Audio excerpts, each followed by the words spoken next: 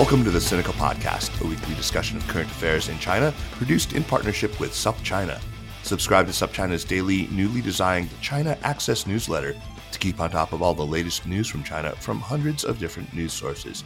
Or check out all the original writing on our website at supchina.com.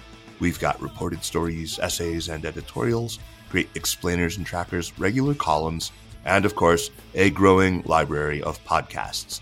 We cover everything from China's fraught foreign relations to its ingenious entrepreneurs, from the ongoing repression of Uyghurs and other Muslim peoples in China's Xinjiang region to Beijing's ambitious plans to shift the Chinese economy onto a post-carbon footing. It's a feast of business, political, and cultural news about a nation that is reshaping the world. We cover China with neither fear nor favor. I'm Kaiser Kuo, coming to you today from Chandler, Arizona. Today on Sinica, I am delighted to welcome Silvia Lindtner, Associate Professor of Information at the University of Michigan's School of Information.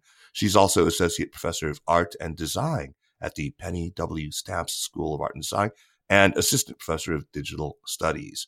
If that weren't enough, she's also spent the last year teaching at NYU Shanghai, and she's now in Dali, Yunnan, which is one of the loveliest places that I can think of in the world, though she's been sort of dodging the old Shanghai horrors. Silvia is the author of a highly original book called Prototype Nation, China and the Contested Promise of Innovation, which some of you may recall was recommended on this program back in March, I think it was, by Maria Repnikova. Maria's recommendation prompted me, of course, to buy the book and to read it. And it's really a fascinating look at not only how China fits into sort of the overall global tech production landscape, but also about how certain approaches that we associate with technology production shape and maybe even define China's style of governance, its statecraft. Some of her previous work has focused on the fascinating city of Shenzhen and on the emergence of the maker movement there, centered in that preeminent Chinese hardware hub. Silvia Lindtner, welcome to Sinica, and thank you so much for taking the time. Thank you, Kaiser. It's such a delight to be joining you today. So listeners, just a quick aside, it's possible that some months from now, you might see Silvia answer a few of these same questions on a certain American public television station. That is because Silvia was gracious enough to sit for an interview for the long-running science show Nova on PBS, a show that I grew up watching and which is still beloved by many, many people in the United States and around the world. I have been working on a couple of films for that series, along with the director, David Borenstein, and a great team of China-based colleagues. And it was those China-based colleagues that did the interview with Silvia because I was at a wedding in Madison, Wisconsin, and I was unable to zoom in and ask the questions as I had originally planned to. But I am really glad that I get to do this now in a different medium. But, happily, we are able to publish the full answers instead of just the little snippets that, television perforce requires us to keep it to. So what follows, and I think it's true. What follows are basically the same questions I had originally written for that Nova interview. So Silvia, once again, thanks so much. We were really interested in talking to you for Nova because you are somebody who has thought really deeply about the relationship between technology production and governance, and that is something that I think a lot of Americans believe they have a pretty good idea about. I mean, we find several different narratives about how governance, how government or regime type or policy actually either impedes or facilitates tech innovation. Now, there's like this dominant kind of Silicon Valley, rugged individualist libertarian ethic that seems to be, alive and well in some parts of America and really beyond. And that is, I think we all know it's kind of hostile to regulation. It just wants a low corporate tax rate and as little interference as possible. It's really laissez-faire. But my sense is that there's also a growing interest in what the government can and should do, not only to protect consumers and to safeguard privacy. That's maybe something we mostly agree on, but also to nurture national champions even, and to fund R&D. We all know there's this CHIPS Act and the Innovation and Competition Act in the U.S. House of Representatives right now for the CHIPS Act. There are also those who want to see government taking a role in, forcing open other markets or in enforcing like reciprocity against countries like China that block a lot of American products from being able to compete there. And of course, there are a lot of people who would like to see government just generally take on big tech and be more forceful about antitrust. So, Silvia, this audience for Nova, and I mean, maybe even some listeners to this podcast are pretty familiar with these different narratives around tech innovation in China. But as I said, you are somebody who has just been on the ground in places like Shenzhen. You know it really well. We've gone somehow from this idea that China can't innovate at all because it's not democratic to somehow China is out innovating us and is going to eat our lunch because it's non-democratic. So at a kind of 30,000 foot level, how do you make sense of this? What happened to flip this switch? Yeah, thank you, Kaiser. I think that's such an important question, and what is crucial, I think, for us to consider when we think through what has shifted in a public imagination about China, right? As you were saying, China was long thought of as, and even just 8 years ago, China was often thought of as a place that either cannot innovate at all or as a place that is copying the United States. And what we've really witnessed over the last 8 to 10 years is a drastic shift of how China is viewed, both in a sort of broader public imagination when it comes to technology, but also by policymakers. I still remember very vividly in 2014, when I was traveling in Europe, I was approached by policymakers there, German-speaking policymakers, who used to often ask me questions as someone teaching in the United States. Oh, how can we replicate Silicon Valley in Europe? How can we build, I'm originally from Austria, they would say, how can we build the Silicon Valley of Vienna? And in 2014, the question was suddenly, how can we build the Shenzhen of Austria? so, Wow. so we might wonder what happened within a very short time span that this idea about specifically Shenzhen, but also China broadly began shifting in the broader imagination. And what I argue in the book is really that we have to look back at what was happening in the years following the 2007 and 8 financial crisis.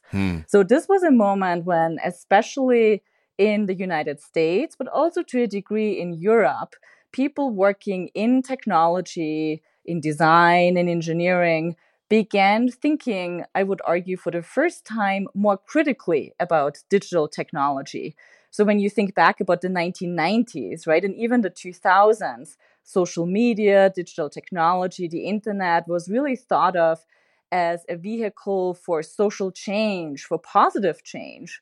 Right. And following the 2007 and 8 financial crisis, for the first time, people began noticing how technology had become complicit in things like ruthless capitalist value accumulation, or more simply put, just making money for a small elite that is savvy with finance speculation. So this was the first time where people in the tech industry itself began doubting these earlier promises that people had long sort of associated with technology. And that sort of doubt over technological promise was really accelerating in the years of 2013, 14, 15, and 16, as more and more people were critically thinking about technology labor, think about Amazon warehouses or Uber.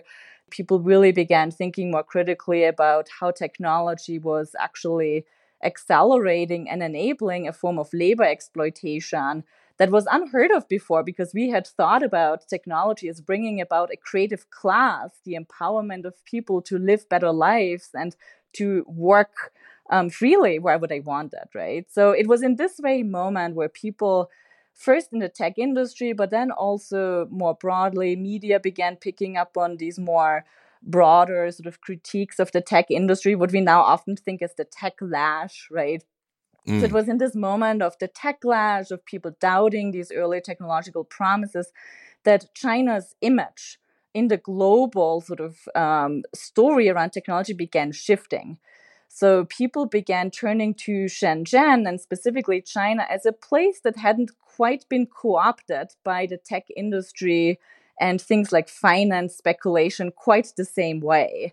Like Shenzhen at that time was really seen as a place that was sort of a counterculture on a mass scale where people were tinkering in manufacturing. They were resisting corporate monopolies like Apple. In fact, they were hacking these devices to make their own sort of copycat products. And people in the tech industry were celebrating that. They were saying, look, this is a region that has still escaped this kind of reach of Silicon Valley, and how Silicon Valley has really become deeply intertwined with investment capital. And what is really interesting to look at is, of course, how China's image has again shifted more recently. So now we more often hear stories about China as the surveillance state, China as a techno-authoritarian place that leaves no escape from a kind of data-driven form of control. And also here we might ponder again, how is it possible that within a very short time span of just a couple of years, the image has again so drastically shifted from a place that in 2014-15 was suddenly celebrated as this kind of vehicle to recuperate the broken promises of Silicon Valley to suddenly being seen with so much suspicion. So it's really important for us to both study, of course, the realities on the ground of how technology policy has changed in China, but also really to pay attention to how, in somewhat even arbitrary ways, sometimes that image of China in a broader Western imagination is shifting, and how that image is often too simplistic in terms of accounting for the actual reality on the ground. Absolutely. That's a fantastic explanation. And I think that going all the way back to the financial crisis is important. I guess I would have dated it without having read your book. I would have probably, started to see the shift happen a little later than what you've identified. And I kind of, when I've written about this before, I've tended to look at two narratives that flipped. One, I could call it sort of the emancipatory narrative, this idea, as you said, that, social media and the digital revolution was going to be a force for emancipation. And that also included political emancipation from, authoritarian governments. And we all thought, that was sort of the motto, right, of the Arab Spring, right? And I always had sort of thought that the reason for disillusionment with that one, well, it was a few pretty easily identified events. It was like the failure of so many of the Arab Spring and color revolutions, the Snowden revelations in 2013, then, of course, Russian hacking and Russian election interference in European elections in 2015, and then in the US election in 2016. And then, of course, things like the Cambridge Analytica scandal. So, and then but I was really, that one seemed explicable to me, but the one that was less understandable was the one that you've just talked about more, which was that innovation narrative where, China was sort of regarded as unable to innovate. And suddenly, as you say, these European governments are saying, how do we create the Shenzhen of Austria in Vienna? So it's fascinating. You're absolutely right. Your book, Prototype Nation, argues that China itself is, well, a prototype. You said that a nation can and probably should function as a prototype, and that, China has, contrary to expectation, actually made itself into, an alternative to existing models of modern, technological progress, that it's a prototype. What would you identify as the key components that made this possible? I mean, it seems like it was pretty contingent to me, like it was a confluence of a whole bunch of different factors, like, the SEZ status that Shenzhen had, the major Taiwan ODMs suddenly, setting up shop there in southern China, attracting all these component manufacturers, and access to Hong Kong capital. It seemed, was it more deliberate or was it more contingent?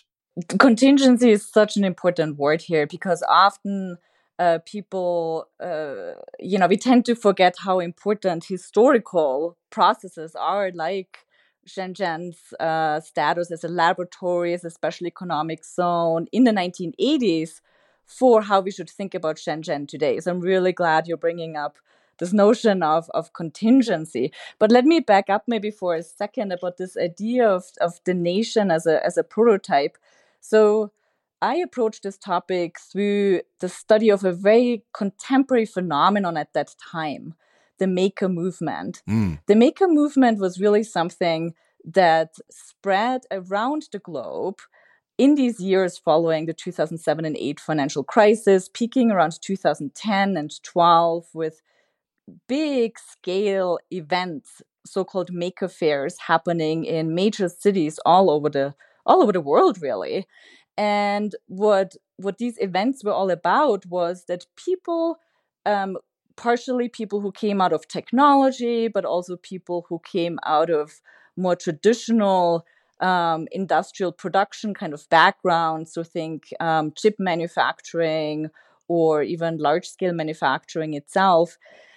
They began celebrating a form of technology production that was open source. In other words, that a form of technology production that was made available to anyone. So the one of the fundamental promises of the maker movement, and the reason why it became such a global phenomenon, was that the people who advocated for it argued that the testing and modeling of a technological alternative, so prototyping, so to say, right? Prototyping is all about testing and modeling a new technological project, a technological alternative that is different from what we're doing right now, right? It's a very common process in any sort of engineering project, right? So these people argued that this process of prototyping should no longer be reserved for scientists or for engineers, for elites, right? It should be available to everyone.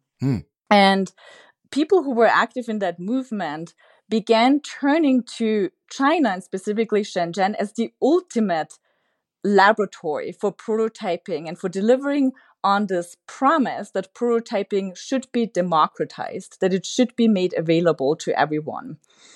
And this idea that Shenzhen itself constituted, and with it China constituted, a unique laboratory to not only prototype in your garage or in like a tiny hacker space, but actually prototype at the level of industrial production, at the city, at the level of the city. That began drawing a lot of attention, first by investors. People began setting up incubator spaces in Shenzhen that focused specifically on that promise. But it also eventually drew in politicians. And the most crucial year for that, you mentioned a couple of years earlier, the Snowden revelations in 2013, Russian hacking 2015, Cambridge Analytica 2016-17, right? So these were kind of, from an American perspective, what happened with regards to how technology was perceived by a broader public. What happened in those same year, around the same time in 2015, was that the prime minister of China at the time, Premier Li Keqiang, visited a tiny makerspace in Shenzhen. He also visited Huawei, of course, and a big investment firm, but he went to that small hackerspace and declared that this form of prototyping that people in that tiny space did should become a model for the nation, should become a prototype, so to say, for the nation as a whole. And he declared that that particular promise of democratized prototyping would enable Chinese citizens, and specifically young Chinese people, to transform themselves from an earlier version of engineering into someone who was an entrepreneurial change maker. So someone who would start their own businesses, who wouldn't passively execute someone else's vision, but who would take matters into their own hands and design and implement their own prototypes, and in doing so also change the nation and the image of the nation. So this idea that by prototyping yourself into an entrepreneurial change maker, you can also prototype the nation anew and create a new form of what the nation means, a new model that could be exported, for instance, how China is being perceived in Africa or in other regions along its Belt and Road Initiative, was really crystallized in that year of 2015. This was the moment where tech entrepreneurship, through this sort of promising story of making, became enshrined in a series of technology policies focused on innovation and entrepreneurship at that time. And these policies are still with us today. They're still with us today, and they're shaping also in dialogue with current policies on 数字化, this digitization of China, or the data-driven kind of governance approach that we see now. But it was really in 2015 that the government appropriated this idea that prototyping should be or could be something that happens on a society level, that by transforming citizens into technological entrepreneurs, we can transform society as a whole. Now, to what extent was this call by Li Keqiang taken up by other prominent government figures? To what extent was it? You said, there were policies that made their way into law, but was this suddenly on the front pages of Renmin Zhibao? Was this suddenly something that had an impact on the way that local governments directed investment, the way that universities ran their engineering departments? How did that change manifest in other sectors?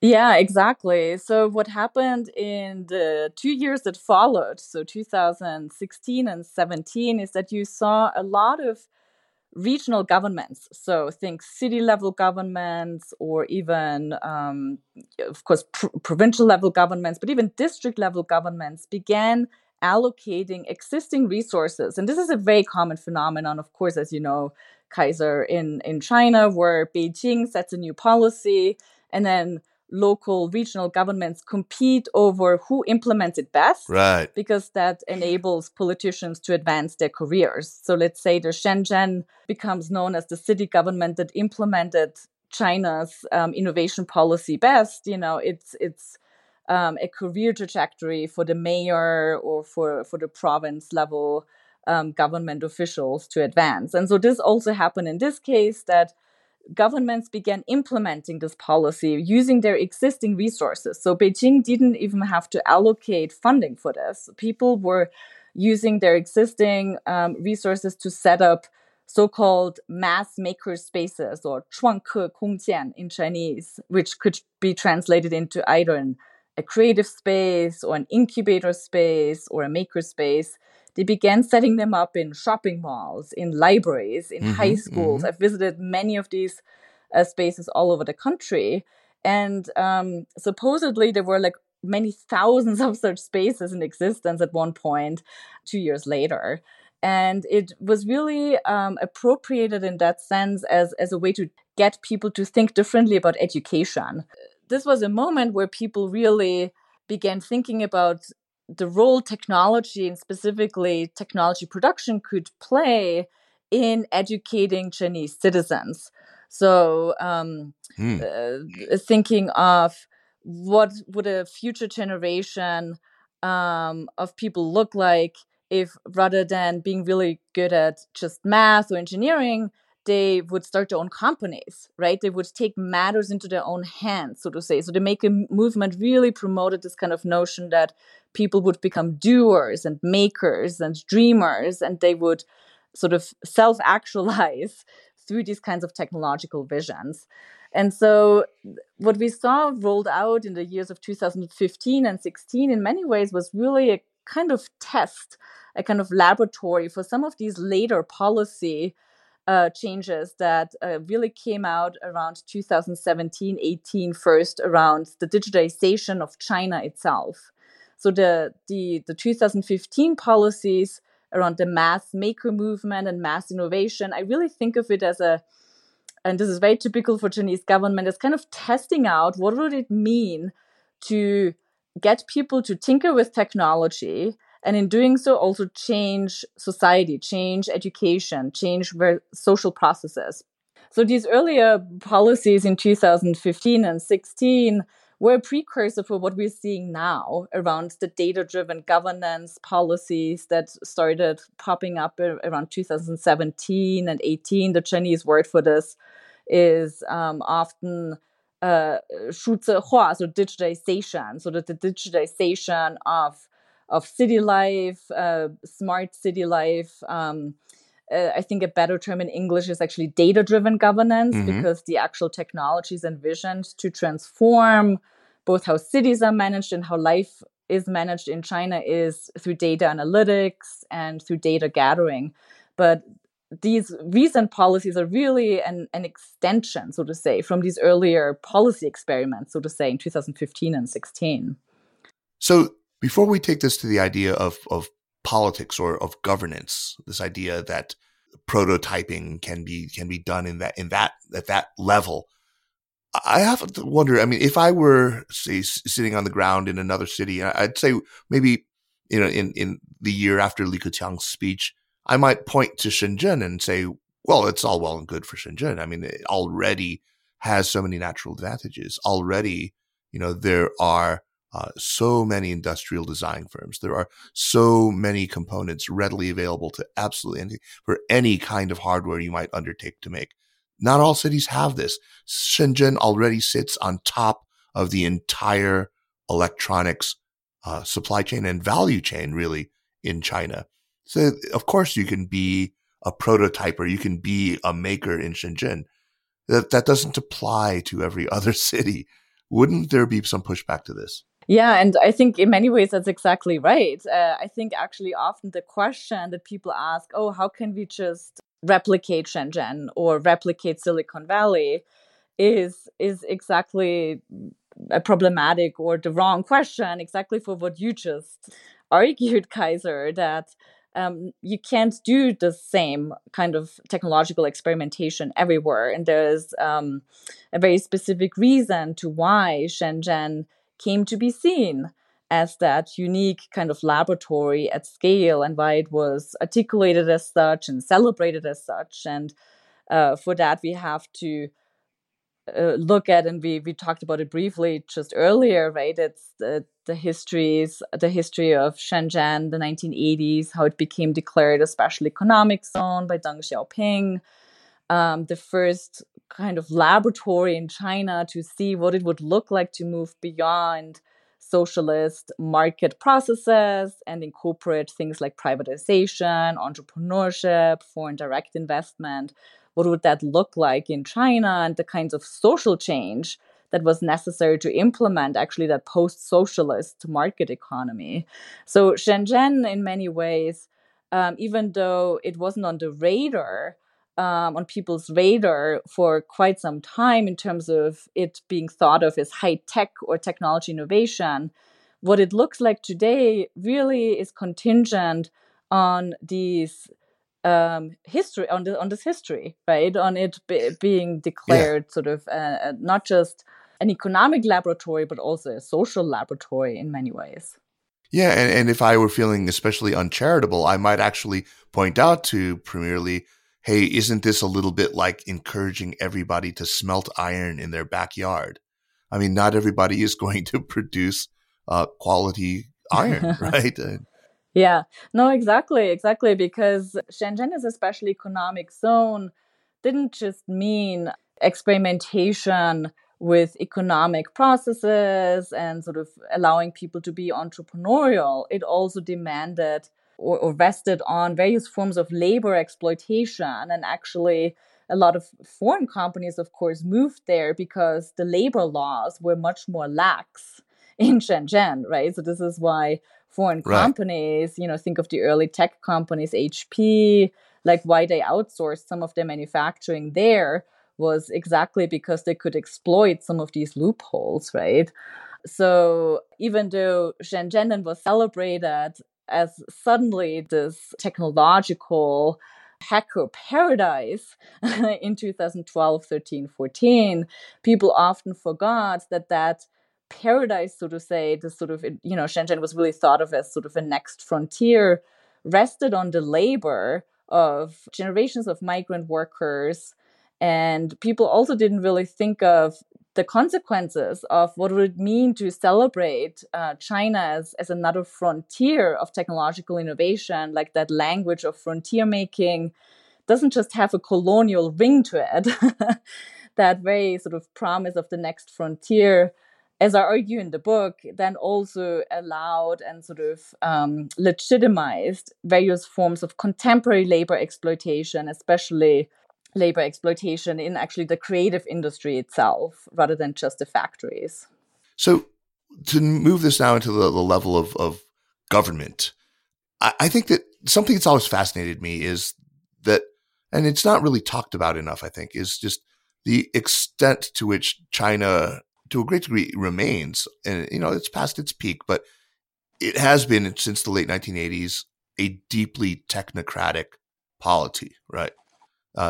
If you were to look in, say, anytime from the mid 90s on until really around the rise of Xi Jinping, the Politburo Standing Committee was utterly dominated by technocrats. The Central Committee was dominated by technocrats. The mayors or party secretaries in the provinces or governors, all just so heavily technocratic.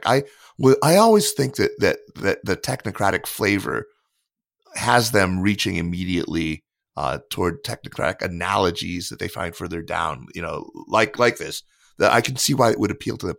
I remember I was working at Baidu, and I often worked with the CEO, Robin Lee, who was himself trained as an engineer, on speeches. And in one that he gave, it had no input whatsoever from me. I was just in the audience listening to him, but I always, took careful notes about what he said. He talked about something that he really admires in the way that the Communist Party gets things done.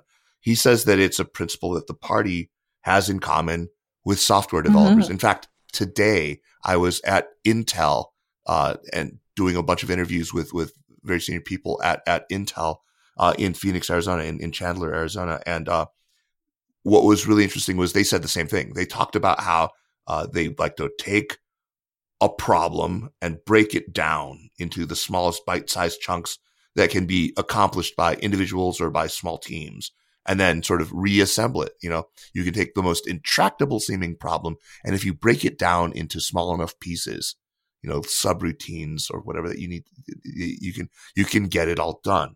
And I heard this twice from two separate people today in interviews that I was doing.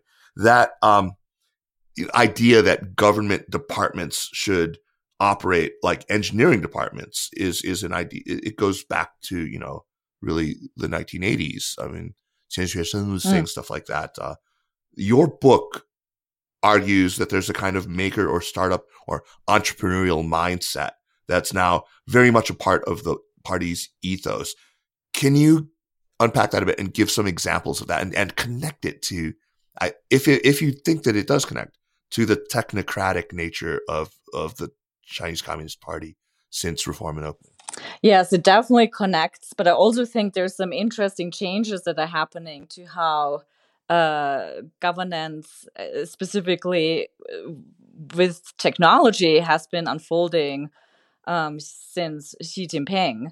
So I think, right? For sure. So I think I worked as an intern for Intel for many years when I was a PhD student, and so what you just mentioned in terms of engineers thinking about prototyping on even a subroutine level and how that even then makes a company and corporation work like Intel is very familiar to me. In fact, one of the most interesting things for me doing my research in Shenzhen for several years was talking to Intel engineers on the ground who worked very closely actually with people in industrial design, people often associated with copycat production or shanzhai in Chinese, which was, of course, not what sort of the official rhetoric at Intel was at all. Intel was trying to present itself as completely removed from that partially illicit experimentation with technology. But a lot of the people I met at Intel at that time, they thought of themselves also as hackers, as people committed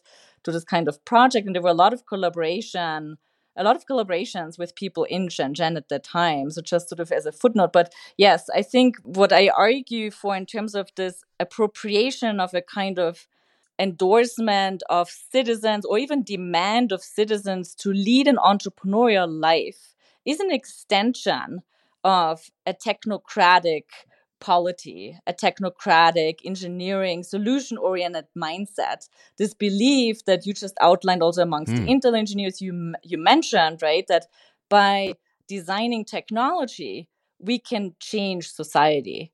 If we solve technological problems, we solve societal problems.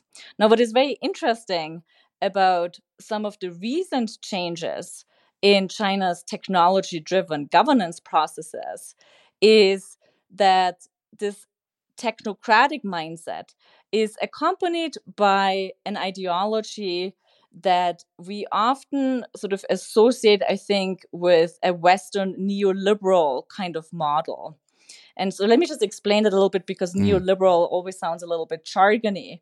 So we often think of the United States, for instance, through a meritocratic value system, right? That people are called upon to work hard, realize their dreams, and by doing so, they can not only lead better lives, but they also build America, right? And build sort of an American society that's fundamentally heroic and sort of optimistic.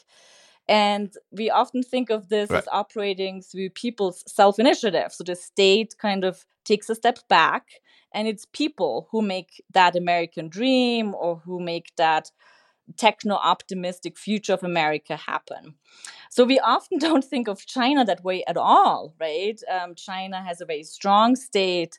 It's very often associated with various forms of authoritarian leadership. And we think of the state really as very tightly controlling both societal but also technological developments. Now, what is very interesting about these recent shifts in Chinese governance is that technology is very strategically used to govern different segments of the population in different ways. Right. So while some people might be very tightly controlled and surveilled, like people who are labeled terrorists or who are labeled as low-quality citizens, think of migrant workers or certain minorities. I'm in Yunnan right now, and so I think a lot about how minorities here are governed quite differently than a tech elite, for instance, in Shanghai and Beijing. So this kind of entrepreneurial mindset has been used in governance processes, I think, in China to really also experiment with how different segments of the population are governed differently, and to call upon certain citizens to be these kinds of entrepreneurial change makers that the nation would be very proud of, that they would, write about in their news media, that they would present when it comes to Belt and Road Initiative type projects, people who they could quote unquote export as these sort of promising citizens who implement the Chinese dream, and who are called upon to innovate, right? Who are called upon to do their own thing, so to say, as long as that thing that they do is not reaching into political experimentation, but remains focused on economic and technological experimentation. But in comparison to someone like, a person in Xinjiang or a minority in Yunnan, these people sort of thought of as entrepreneurial change makers are given a fair amount of freedom, and they don't get state support. So many of the people I've interviewed over the last 10 years and I've worked very closely with, who are entrepreneurs and startups and sort of the technological elite, they complain to me a lot because in terms of not getting state support, right? They're like, we don't see the state in that sense, right? We are really asked to be these kinds of self-actualizing change makers that you also see in America. That's what the government wants us to be. You've verged toward this, and I think it's a really, really interesting point where there's maybe an expectation from people who aren't familiar with China. I mean, this idea that, China does labor under this oppressive authoritarian regime, and somehow that should extinguish the joy or the optimism that they feel toward technology. But, I think anyone who's, even glancingly familiar with the tech and entrepreneurship landscape in China knows that it's quite different. There's a very different attitude about technology.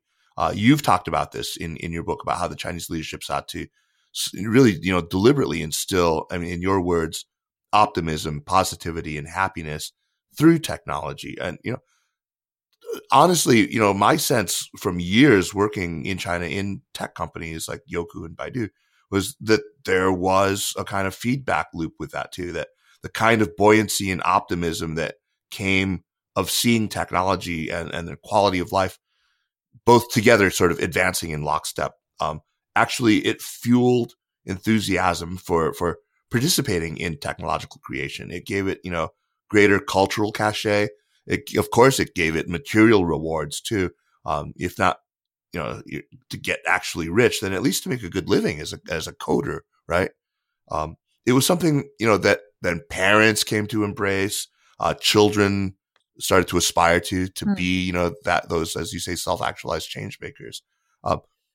And so I feel like in any society, the attitude that you have toward technology matters a lot. And somehow in the West, and you've laid out the very, very clear path from the disillusionment of the 2007, 2008 financial crisis on down.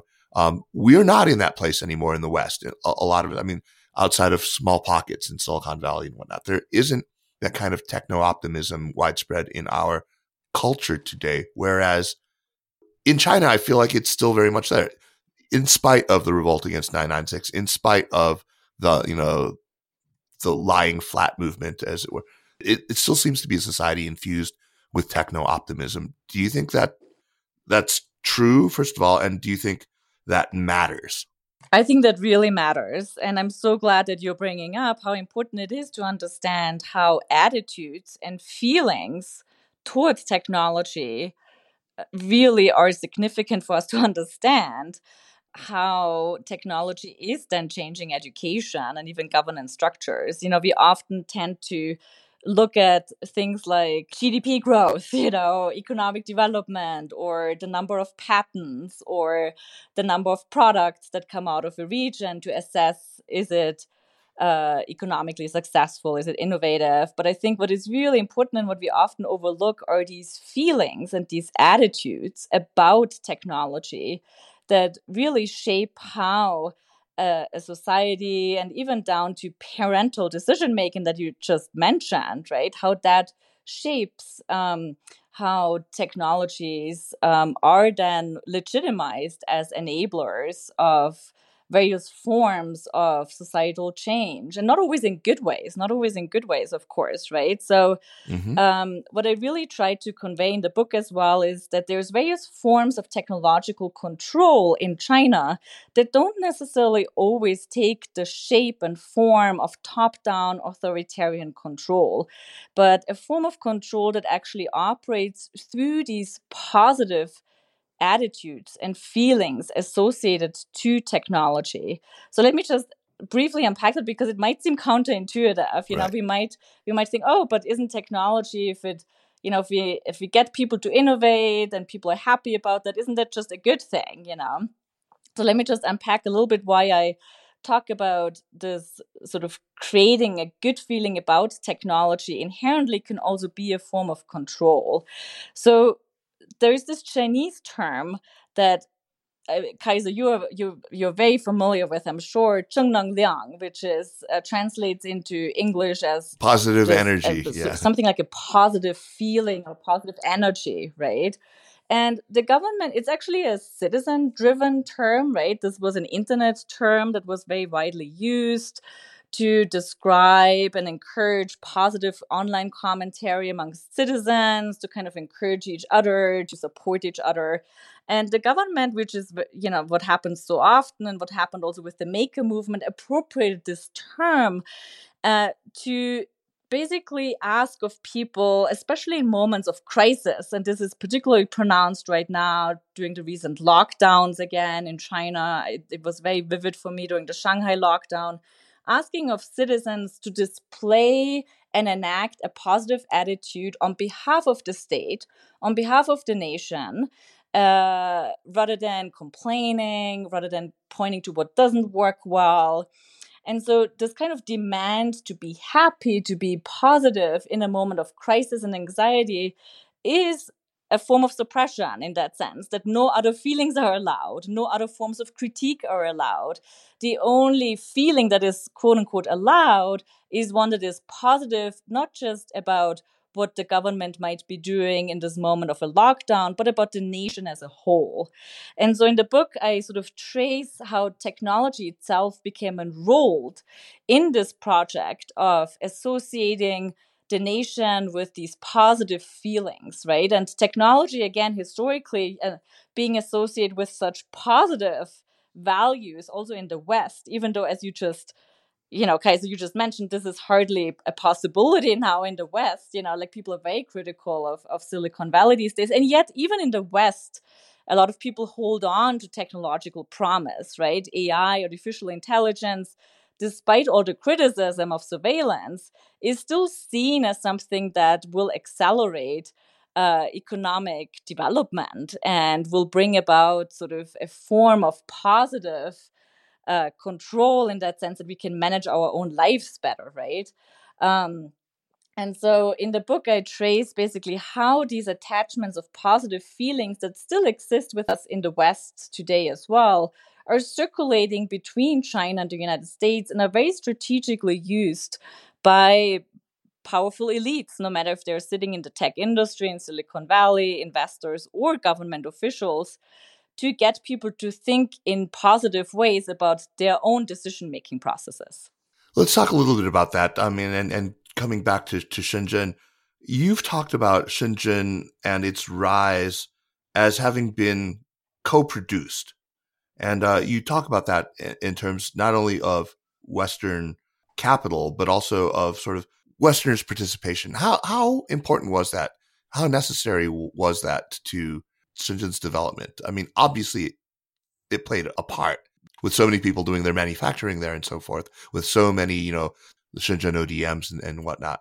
Yeah, what was so, in some ways, strange about this sudden, or fascinating, we might say, what was so fascinating about this sudden image of Shenzhen as a newly innovative space that had somehow made itself into a hacker paradise by being different from Silicon Valley or even separate from Silicon Valley. What was so fascinating about that story was that people sort of pretended as if Shenzhen had not been in the 80s and 90s produced as an economic hub because of the West's investment, right? Right. And so this co-production of Shenzhen and its rise as a tech innovation hub, of course, then goes back to the 80s and 90s, right? That already Shenzhen in the 90s was fundamentally a transnational project, an international project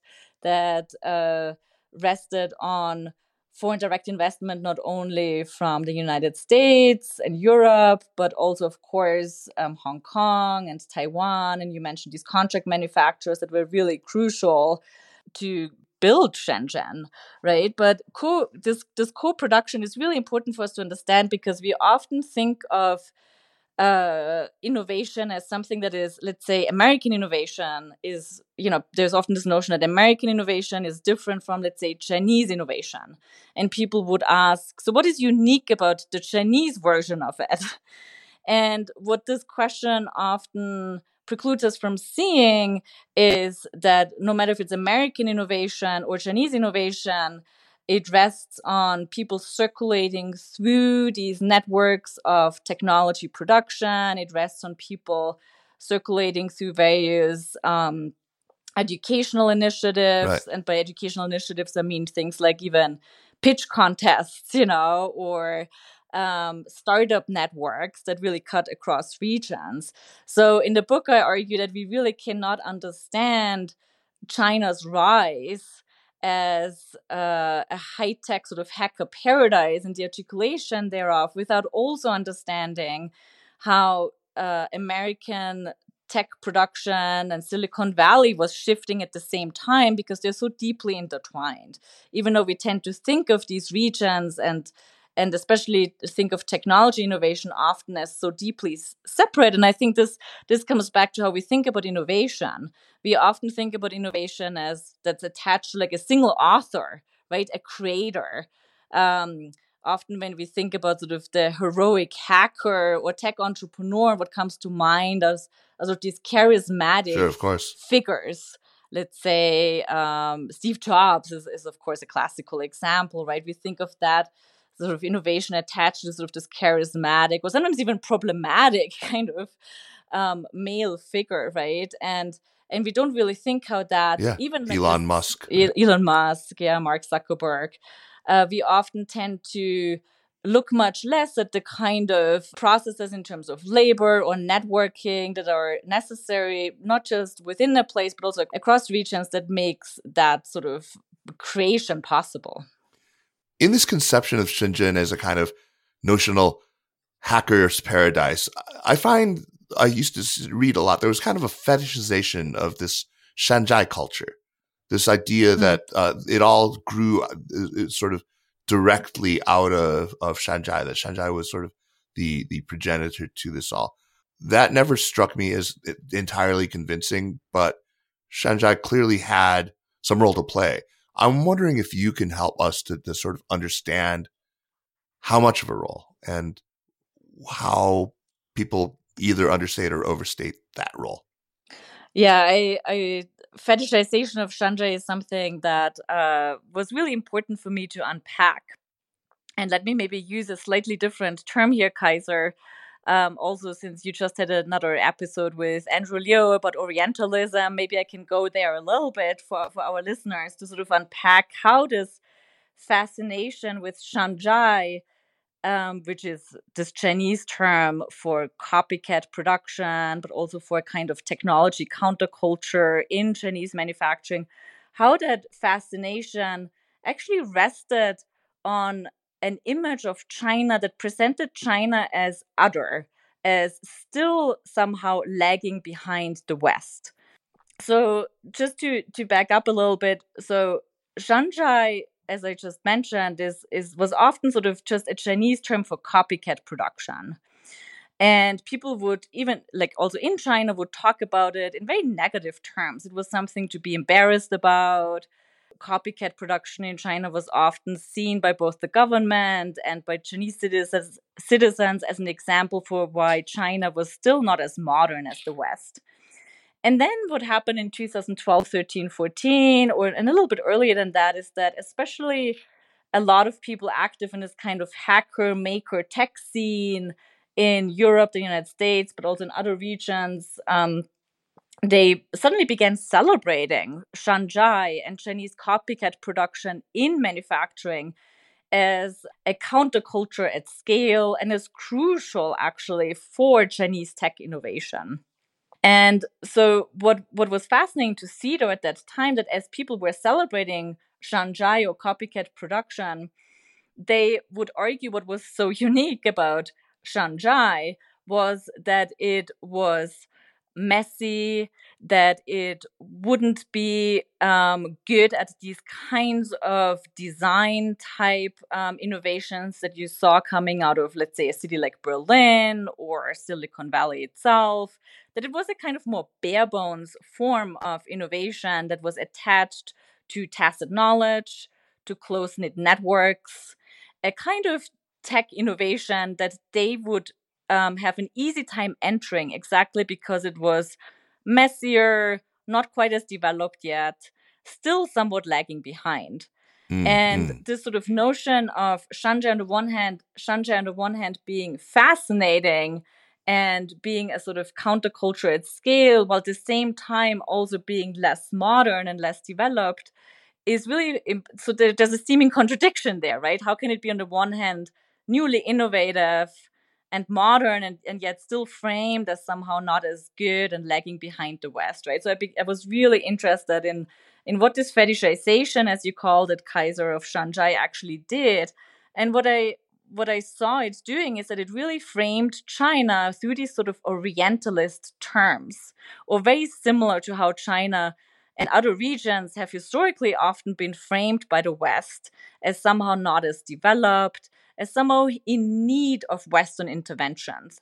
So a lot of the hackers and maker, artists, designer type people who came to Shenzhen, they framed Shanzhai as a place that allowed them to intervene in China. And also they positioned themselves as uniquely capable to level up Shanzhai, into something that was a true startup culture or a true maker culture. I think you've characterized that perfectly. I mean, that's present definitely in, Bunny Huang, maybe for sure. People who wrote about it back then. You know, I think part of it, though, is in the term itself. Shanzhai has a kind of, because what is Shanzhai? It's like a mountain bandit lair, right? Right. And it has a romance to it, right? It has a certain kind of countercultural, anti-authoritarian, living outside the confines of polite society. It is transgressive in a way, and it's kind of sexy. And I understand the fetishization of it, so I don't think I should. I don't want to condemn people for it. Yes, no, I do understand the fascination with it completely. It's what draws us into technology, right? It's often, one of the reasons why I myself, have a background in computer science and design. As a young person, I was really drawn to digital technology because I too associated with it a kind of anti-authoritarian commitment, a transgressive kind of potential. And I've been thinking a lot about this, especially being here in Yunnan right now. I've been rereading the anthropologist James C. Scott's work on Zomia, on the art of not being governed. Yunnan is like one of the regions, right, for Scott's analysis of Zomia, so a region of hill people, as he called it, who escaped the reach of the state.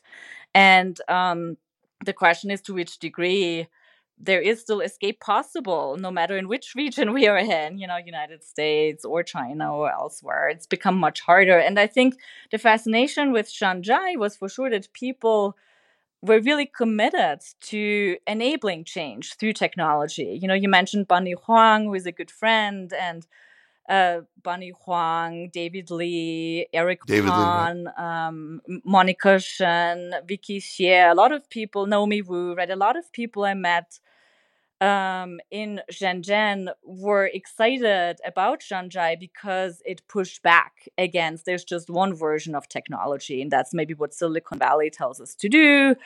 There's other ways of thinking about technology, and there's other ways of implementing it. And that's truly exciting. That's also why so many people with a feminist commitment were really interested in the Maker movement, right? Yeah. And it's one of the reasons why I was fascinated with it myself, right? So I think it's really important for us to not condemn these hopes and commitments to change, but to actually take them seriously and then maybe say, well, technological change might not be the only way to go about political change, right? It often requires, or it always requires so much more than just a technological fix, right? But I think the notion of giving people actually hope and optimism is a really important one, especially in moments where there's a feeling that there is no longer any escape, right? In so many parts of the world. Silvia Lindtner, what a fun and insight-packed conversation. And I cannot recommend your book more highly. Please get out there, get it. There will be some people who will find it to be a little academic, but I urge you, read on. It rewards. It very much rewards it. The ideas are big and profound. So please give it a read. It's it's called Prototype Nation. Silvia, stick around. I want to get to recommendations, and I hope you've got a good one for us. And I'm going to insist that you give us at least one recommendation of an off-the-beaten-path travel place somewhere in Yunnan. So I will, when China finally opens back up and we can all finally get there, we'll know where to go. Meanwhile, let me just remind everybody that the Sinica Podcast is powered by SupChina. And if you like the work that we do with this and other shows in the Sinica Network, please show your support by subscribing to our China Access newsletter. While you're at it, sign up for our business-focused China Edge newsletter. It's free. It comes in the morning, U.S. time anyway. And check out China Edge Live, which is our YouTube show with the formidable Lizzie Lee. And you can just search up China Edge Live on YouTube. You will absolutely dig it. She's just a powerhouse. It's such a great host for that show. It is coming also soon to your favorite podcast app. All right, Silvia, on to recommendations. What do you have for us? I have two recommendations, which I'm really excited to share with you and your listeners. And they actually go together. So one is a science fiction piece by a good friend of mine, the science fiction writer Chen Tiofan. He's most well known, I think, to most Western audience members probably through his book Waste Tide. But what I Absolutely. want to recommend is a short story that he released in 2019. In English, it's called "In This Moment We Are Happy," and in Chinese, it's "这一刻我们是快乐的." So similar sort of meaning as the English. In this moment, we are happy. And it's a wonderful, if people Google it, search for it online, you can of course find the Chinese version for the Chinese speaking and reading audience. But there's a really lovely English translation that also has an audio version to it on Clark's World. It's a science fiction and fantasy magazine. Yeah. And the audio version is delightful. So I highly recommend it. And what is very unique about this short story is that it's about surrogacy and robots. Oh. And it goes really well with one of my favorite scholarly books on the same topic called Surrogate Humanity, Race, Robots, and the Politics of Technological Futures by Kalindi Vora and Neda Atanosovsky. Their book by Neda and Kalindi came out the same year as Chen Qiufan's piece in 2019 by Duke University Press. And they talk about, through a series of stories about surrogate workers who labor on behalf of humans and tackle these complex issues of labor, the patriarchy, racial capitalism, all the way from sex robots to military drones. And so both Chen Qiufan's piece and Kalindi Vora's and Neda Atanosovsky's piece, I think, is such a timely topic, what it means to be human, especially in this sort of data-driven world that treats certain bodies as less valuable and aims to once again, I was thinking about the American context of the Supreme Court recently, aims to once again control women and people with uteruses in ways that are different from others, right? So both books are really, both the book and the short story are really a delight to read in and of themselves, but also together, I think, really wonderful and complementary. So Chen Qiufan, who also goes by Stanley Chan, he was my colleague at Baidu for a few years. We saw each other a lot. We know we're friends. Oh, that's there. right. Yeah.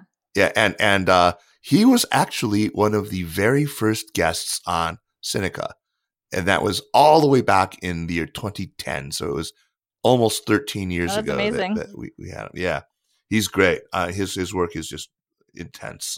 It's great. So that's a fantastic recommendation. And what a coincidence that it came out the very same year as the other book that you recommended.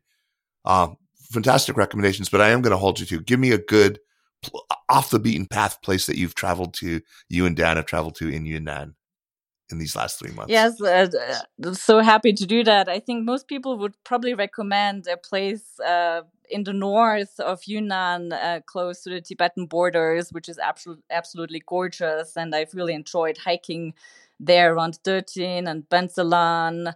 But I think what I'm going to recommend is the south of Yunnan, where this is where we first landed. The city called Jinghong, which is very close to the Myanmar border.